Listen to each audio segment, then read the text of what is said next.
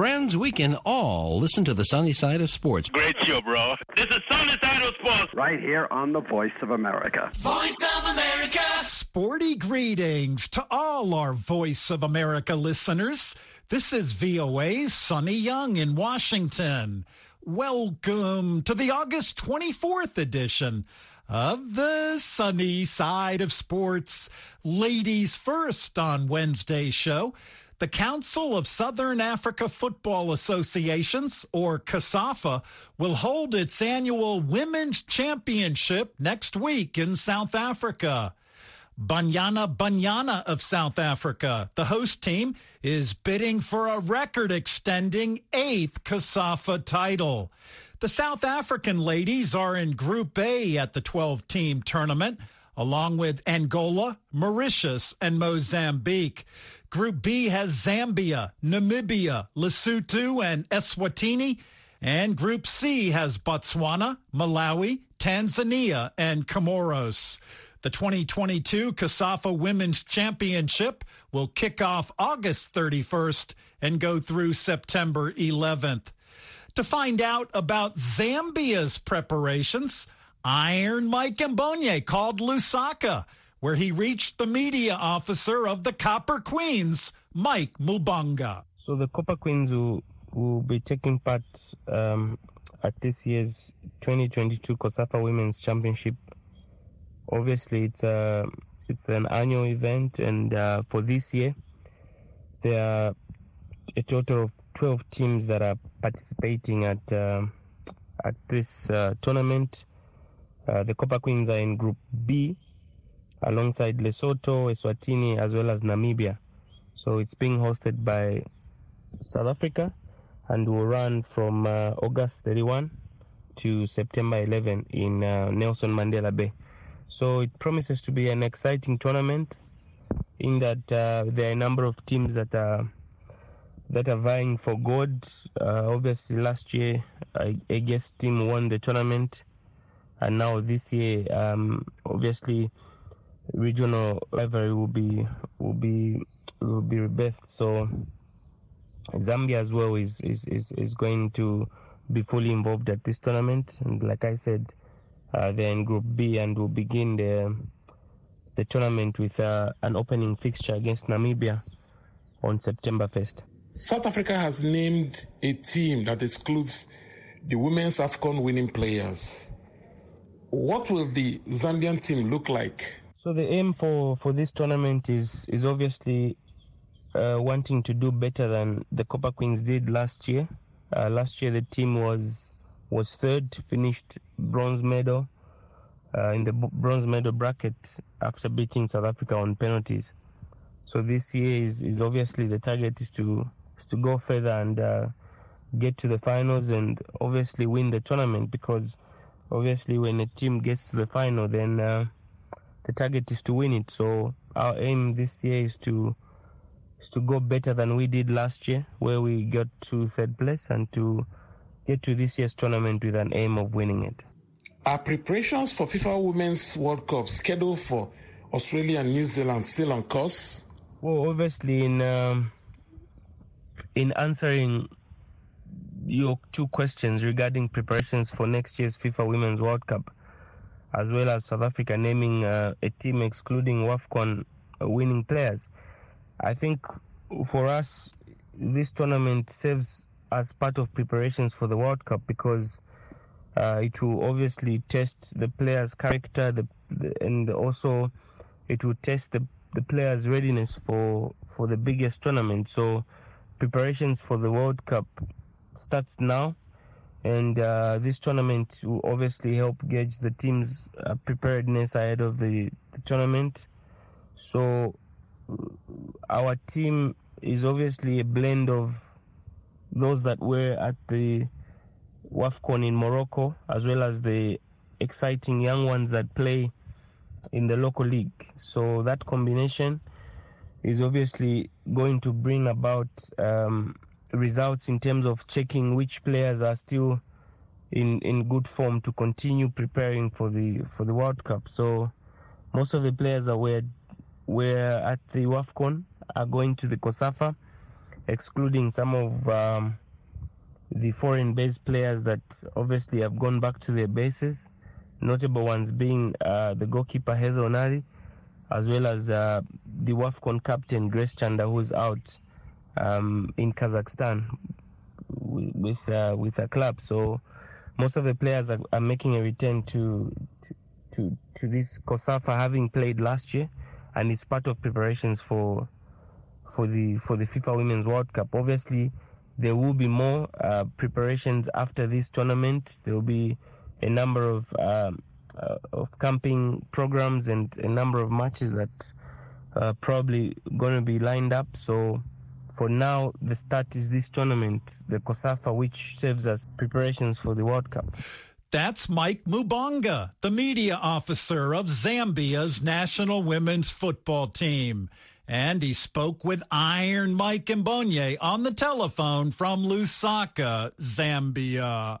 Like the Copper Queens of Zambia and Banyana Banyana of South Africa, the Atlas Lionesses of Morocco and the Super Falcons of Nigeria have qualified for the 2023 Women's World Cup. The Super Falcons will travel to the United States next month for 2 friendly international matches against the U.S. women's national soccer team. The Nigerian women will play the USA on September 3rd in Kansas City, Kansas, and then 3 days later here in Washington. The USA's head coach, Vlatko Andonovski, has named a 23-player roster for the 2 matches against Nigeria. Now, several players have ties to the Kansas City and Washington areas, and 6 of the 23 American players compete in the National Women's Soccer League for the Washington Spirit team. Meanwhile, Nigeria's American coach, Randy Waldrum, realizes the 2 friendly matches against the USA are excellent preparation for the Women's World Cup. The USA has lifted the Women's World Cup trophy 4 times, and the American women have also won 4 Olympic gold medals in football. Sporty greetings. This is Randy Waldrum, coach of the Super Falcons of Nigeria. You're listening to the Sunny Side of Sports on the Voice of America. Thanks. Thanks, Coach. On the next Straight Talk Africa, join me, Vincent Makori, as we follow the contested elections in Kenya, where William Ruto was declared president. We'll also take a look at the general elections in Angola, where a tight race is expected between President Joao Lourenço running for a second term. In-depth analysis on the elections in Angola and Kenya on the next Straight Talk Africa on Wednesday at 18:30 UTC. In professional golf, there's some big money at stake this week in the season-ending Tour Championship in Atlanta, Georgia. George McNeely has this preview for us from Atlanta. It's the crowning event on the PGA Tour and what they all play for. An $18 million first prize paycheck. Only the top 30 in the FedEx Cup standings made it here. And Will Zalatoris, who won just 2 weeks ago in Memphis, had to drop out with a back injury.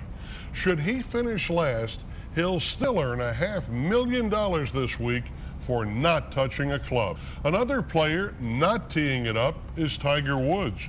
However, his presence is felt as the recently named executive director of PGA Tour 2K23. He's on the cover of a video game for the first time in a decade.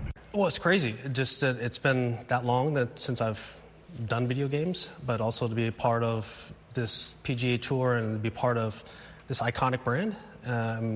That's it's pretty neat, and to be able to basically create something that's more realistic, something that is that my kids will enjoy playing. Worldwide release for PGA Tour 2K23 is October 11th. Sean West manages the development team at 2K and HB Studios. We've spent 2 years developing this product. Some of the big things that we're really excited about are playable pros this time around. We've got Tiger on the cover. We're also working with some other great players like Justin Thomas, Colin Morikawa, Tony Finau, just to name a few. Actor Chris McDonald is here, and the co-star of the iconic Happy Gilmore movie agrees these games are a gateway to actually playing golf and connecting with family members like his son. That's well said, and it's exactly what happened. I saw how much he was playing the game, and I thought, this is good. Man, believe me, I would love to get him out on the course, but he does come out on the course to me because of the game. So that's great. Yes, it's a kind of a, like, I enjoy the game, but to have him enjoy the game as much as he does and have him challenge me a little bit, I'm like, come on, we got to do this. McDonald says he never, ever tires of the fame that portraying Shooter McGavin has brought him, as we both watch golf's biggest names together playing their practice round from the FedEx Chalet overlooking the 18th hole here at East Lake Country Club. There's a lot of love for that character, which is a great thrill for an actor. So, and I have done hundreds of movies, but this one just has that kind of following. That's the Adam Sandler, I think, je ne sais quoi. In advance of Thursday's opening round of the Tour Championship. For the sunny side of sports, I'm George McNeely in Atlanta. Thanks, George. We heard from American star Tiger Woods in George's report. In March, Tiger was inducted into the World Golf Hall of Fame in Florida. In this sunny side of sports highlight for 2022, let's listen in again to Tiger's comments at the ceremony. You have to understand, I got to this position because of my upbringing, having two unbelievable parents, but I didn't get here alone. I know that golf is an individual sport. We do things on our own a lot for hours on end. But in my case, I didn't get here alone. I had unbelievable parents, mentors, friends who allowed me and supported me in the toughest times, darkest of times, and celebrated the highest of times. So I just want to say thank you to my mom, Sam, Erica, Charlie, everyone here, all my friends have come to be here. This is an individual award, but it's actually a team award. All of you allowed me to get here. I just want to say thank you very much from the bottom of my heart.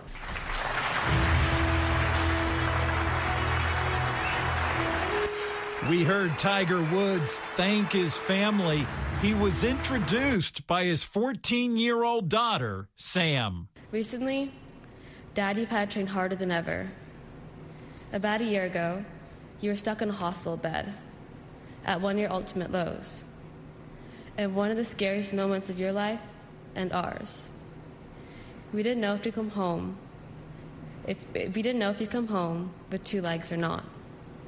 Now, you're not only about to be inducted into the Hall of Fame, but you're standing here on your own 2 feet. This is why you deserve this, because you're a fighter. You've defied the odds every time, being the first Black and Asian golfer to win a major, being able to win your 5th Masters after multiple back surgeries, and being able to walk just a few months after your crash. Through thick and thin, you, Charlie, Erica, Cunha, and I will always be a team. Dad, I inducted you into the Dad Hall of Fame a long time ago. But today, I am so proud to present my dad, Tiger Woods, into the World Golf Hall of Fame. At the World Golf Hall of Fame ceremony, Tiger Woods also paid tribute to his dad, Earl Woods, who died in 2006. One of the things that drove me was his passion to play the game of golf. I was never going to be denied to play. I loved it. I had this burning desire to be able to express myself in this game of golf. One of the things that Dad had instilled in me is that he grew up in an era, same era as Charlie Sifford, and why my son is named after Charlie, is that you had to be twice as good to be given half a chance. And so that that understanding and that drive, as Sam said, train hard, fight easy. I made practicing so difficult, hurt so much, because I wanted to make sure that I was ready come game time. I hit thousands of balls, hands bleeding, aching, just so that I could play in a tournament. That's Tiger Woods, who was inducted into the World Golf Hall of Fame. I'm VOA's Sonny Young in Washington, and you're listening to the sunny side of sports on the Voice of America.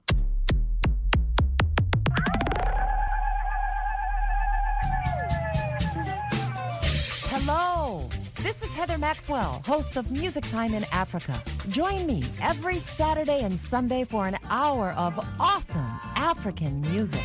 Wake up, dance this music. Like to stay on top of new music trends? Breakout artists? New releases?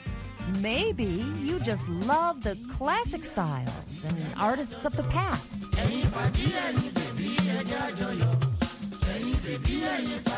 Or simply the sound and feel of a good beat.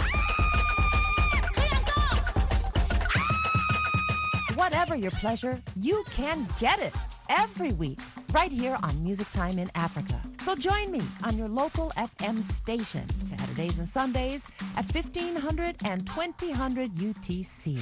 Thanks, Heather. Just ahead, the AP's Josh Roundtree has a package of basketball, U.S. college football, and Major League Baseball news. The Subway Series concluded in New York with the Bronx Bombers taking the set. More from Tom Merriam. The resurgent Yankees won their third in a row, finishing off a two-game sweep of the Mets in their latest Subway Series, 4-2. Andrew Benintendi had the key late RBI hit for the third straight game. His seventh-inning single broke a 2-2 tie to give the Yanks the lead for good. 1 out later, Aaron Judge singled home another run for a Major League leading total of 105. Judge earlier hit his 48th home run of the season. That's why we play this game, is for moments like that, battling with a great team like that, back and forth. They're putting up runs, we're putting up runs. Crowd was into it. It was a fun night tonight. The Mets loaded the bases with 2 out in the top of the ninth, but Wander Peralta came in to get Francisco Lindor to fly out. The Phillies came back to walk-off winners over Cincinnati 7-6. Nick Maton with the winning hit as Philadelphia continues to get production from young players. It definitely felt good. I mean, we just come in here and try to do our jobs and help these guys out in any way we can, and I feel like we've done really well at doing that. Elsewhere, the Astros topped the Twins 4-2. Justin Verlander left after 6 innings with a no-hitter intact. The Guardians got by the Padres 3-1, Oscar Gonzalez going deep for Cleveland. And the Dodgers beat up Milwaukee 10-1 in L.A., Freddie Freeman with 3 hits and 4 RBIs. In the NBA, Kevin Durant is staying in Brooklyn, according to a statement from Nets general manager Sean Marks. Durant initially asked for a trade on June 30th. His 4-year, $198 million extension he signed last offseason kicks in this year. And in college football, Alabama coach Nick Saban is getting a new 8-year contract worth at least $93.6 million, eclipsing the recent mega deal of SEC rival Kirby Smart at Georgia. The Alabama Trustees Compensation Committee approved a 1-year extension through 2030 for the 70-year-old Saban, who has led the Crimson Tide to 6 national titles. I'm Josh Roundtree. Hi, I'm Kim Lewis. Join me and our panel of journalists as we discuss the top stories of the week, including the latest developments regarding the FBI investigation of former U.S. President Donald Trump.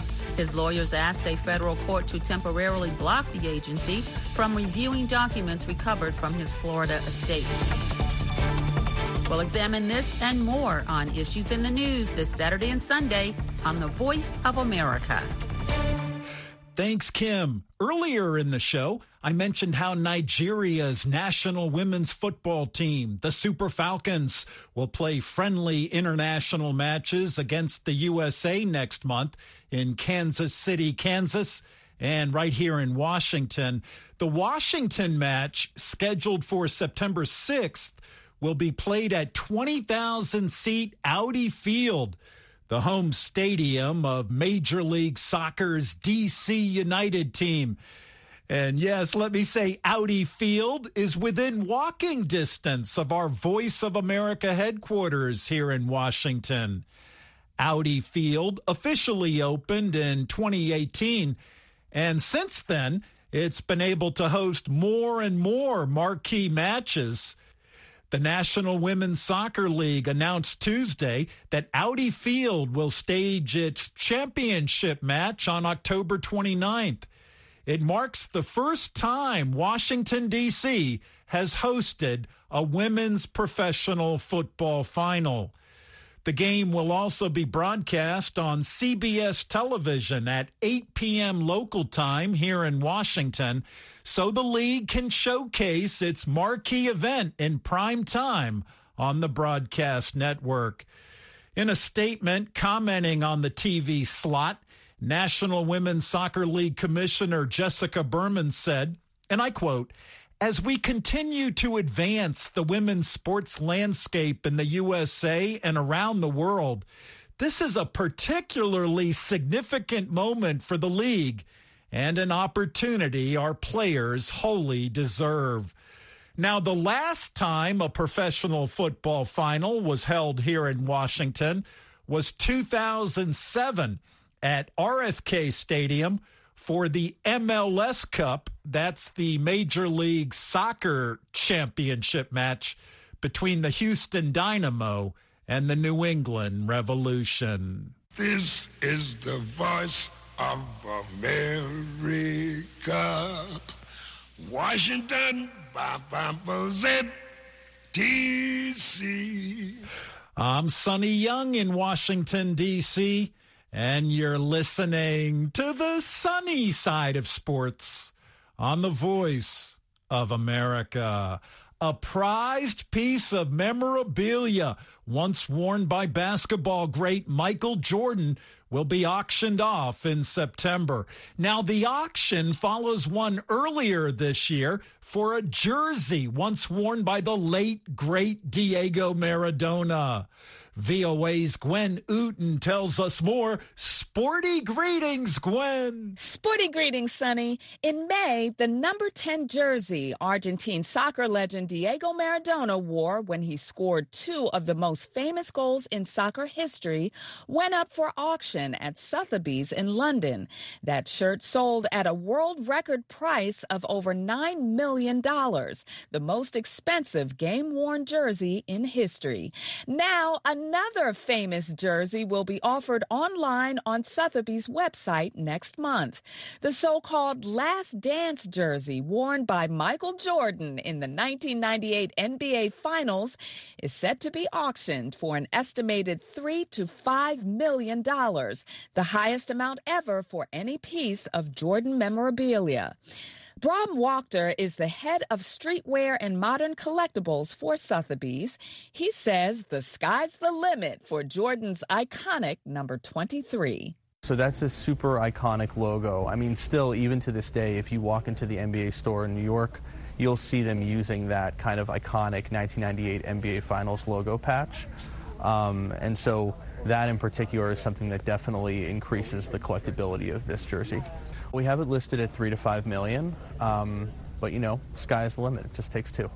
The jersey got its name from the ESPN film The Last Dance, a documentary series that revolves around Michael Jordan's career and the 1997-98 NBA season, Jordan's final season with the Chicago Bulls that ended with their third straight championship. And Bram Wachter says the game-one jersey from that final series symbolizes the pinnacle of Jordan's greatness. So here we have Michael Jordan's 1998 NBA Finals, The Last Dance jersey from Game 1. When you think about, you know, the arc of Michael Jordan's career and him coming to his last chance at a sixth NBA championship, The Last Dance really holds a special place in the hearts of all Michael Jordan fans. And this is really one of the most significant artifacts for Michael Jordan to ever appear at auction. Jordan hit the game-winning shot in Game 6 of the 1998 NBA Finals with 5 seconds left on the clock. That play is still regarded as one of the greatest in NBA history. The Bulls' 87-86 win over the Utah Jazz clinched the championship series and their second three-peat in 8 years. Over 35 million viewers tuned in, and it still holds the record as the most-watched finals game in NBA history. The following year, Michael Jordan retired from the Chicago Bulls for a second time with a total of 6 championship titles and 6 finals MVP awards, the most of any player. He returned to the game in 2001 to play for the Washington Wizards before he officially retired for a third and final time 2 years later. In 2009, he was inducted into the Basketball Hall of Fame, and he's currently chairperson and owner of the Charlotte Hornets NBA team based in his native U.S. state of North Carolina. The list of achievements goes on and on. However, Bram Wachter believes the iconic Last Dance jersey sums up Michael Jordan's legacy. Well, if you think about The Last Dance and kind of Michael's career arc, The Last Dance is really what people covet so much, in part because of the documentary. And at that time, Michael was, battling against an enormous amount within his own organization, which was fracturing. Ultimately, he understood it would be his last shot at an NBA championship with the Chicago Bulls, and he emerged victorious. And this, iconic jersey in red is one of the top artifacts that's ever come to market from Michael Jordan. The Last Dance jersey is the second shirt that was worn by Michael Jordan in the NBA Finals to go up for auction. The first was also worn in 1998 in Jordan's final regular season appearance with the Bulls. That jersey sold for just over $173,000 US in 2015. Bidding for the iconic Last Dance jersey from Game 1 of the 1998 NBA Finals will begin on September 6th and conclude on September 14th. And that is all from me, Sonny. Back over to you. Thanks, Gwen. That's my VOA colleague, Gwen Uden.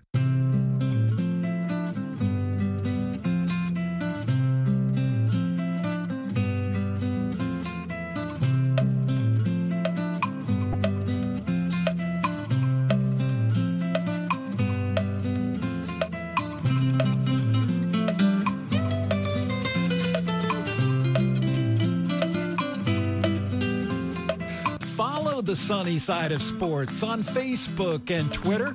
My Facebook address is facebook.com/VOA Sunny, and my Twitter handle is @VOA Sunny Sports.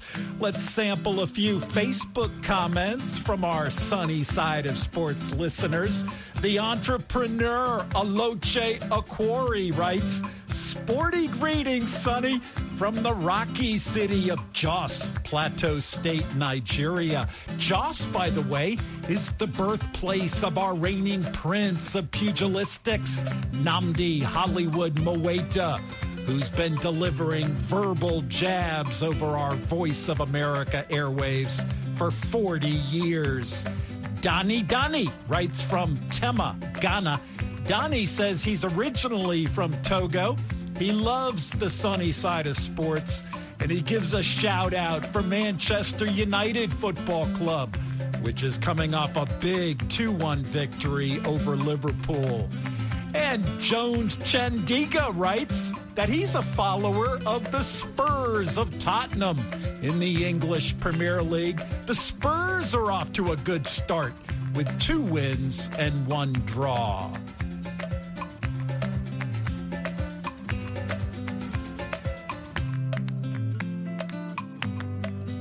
And that wraps up the August 24th edition of the show. Thank you for tuning in.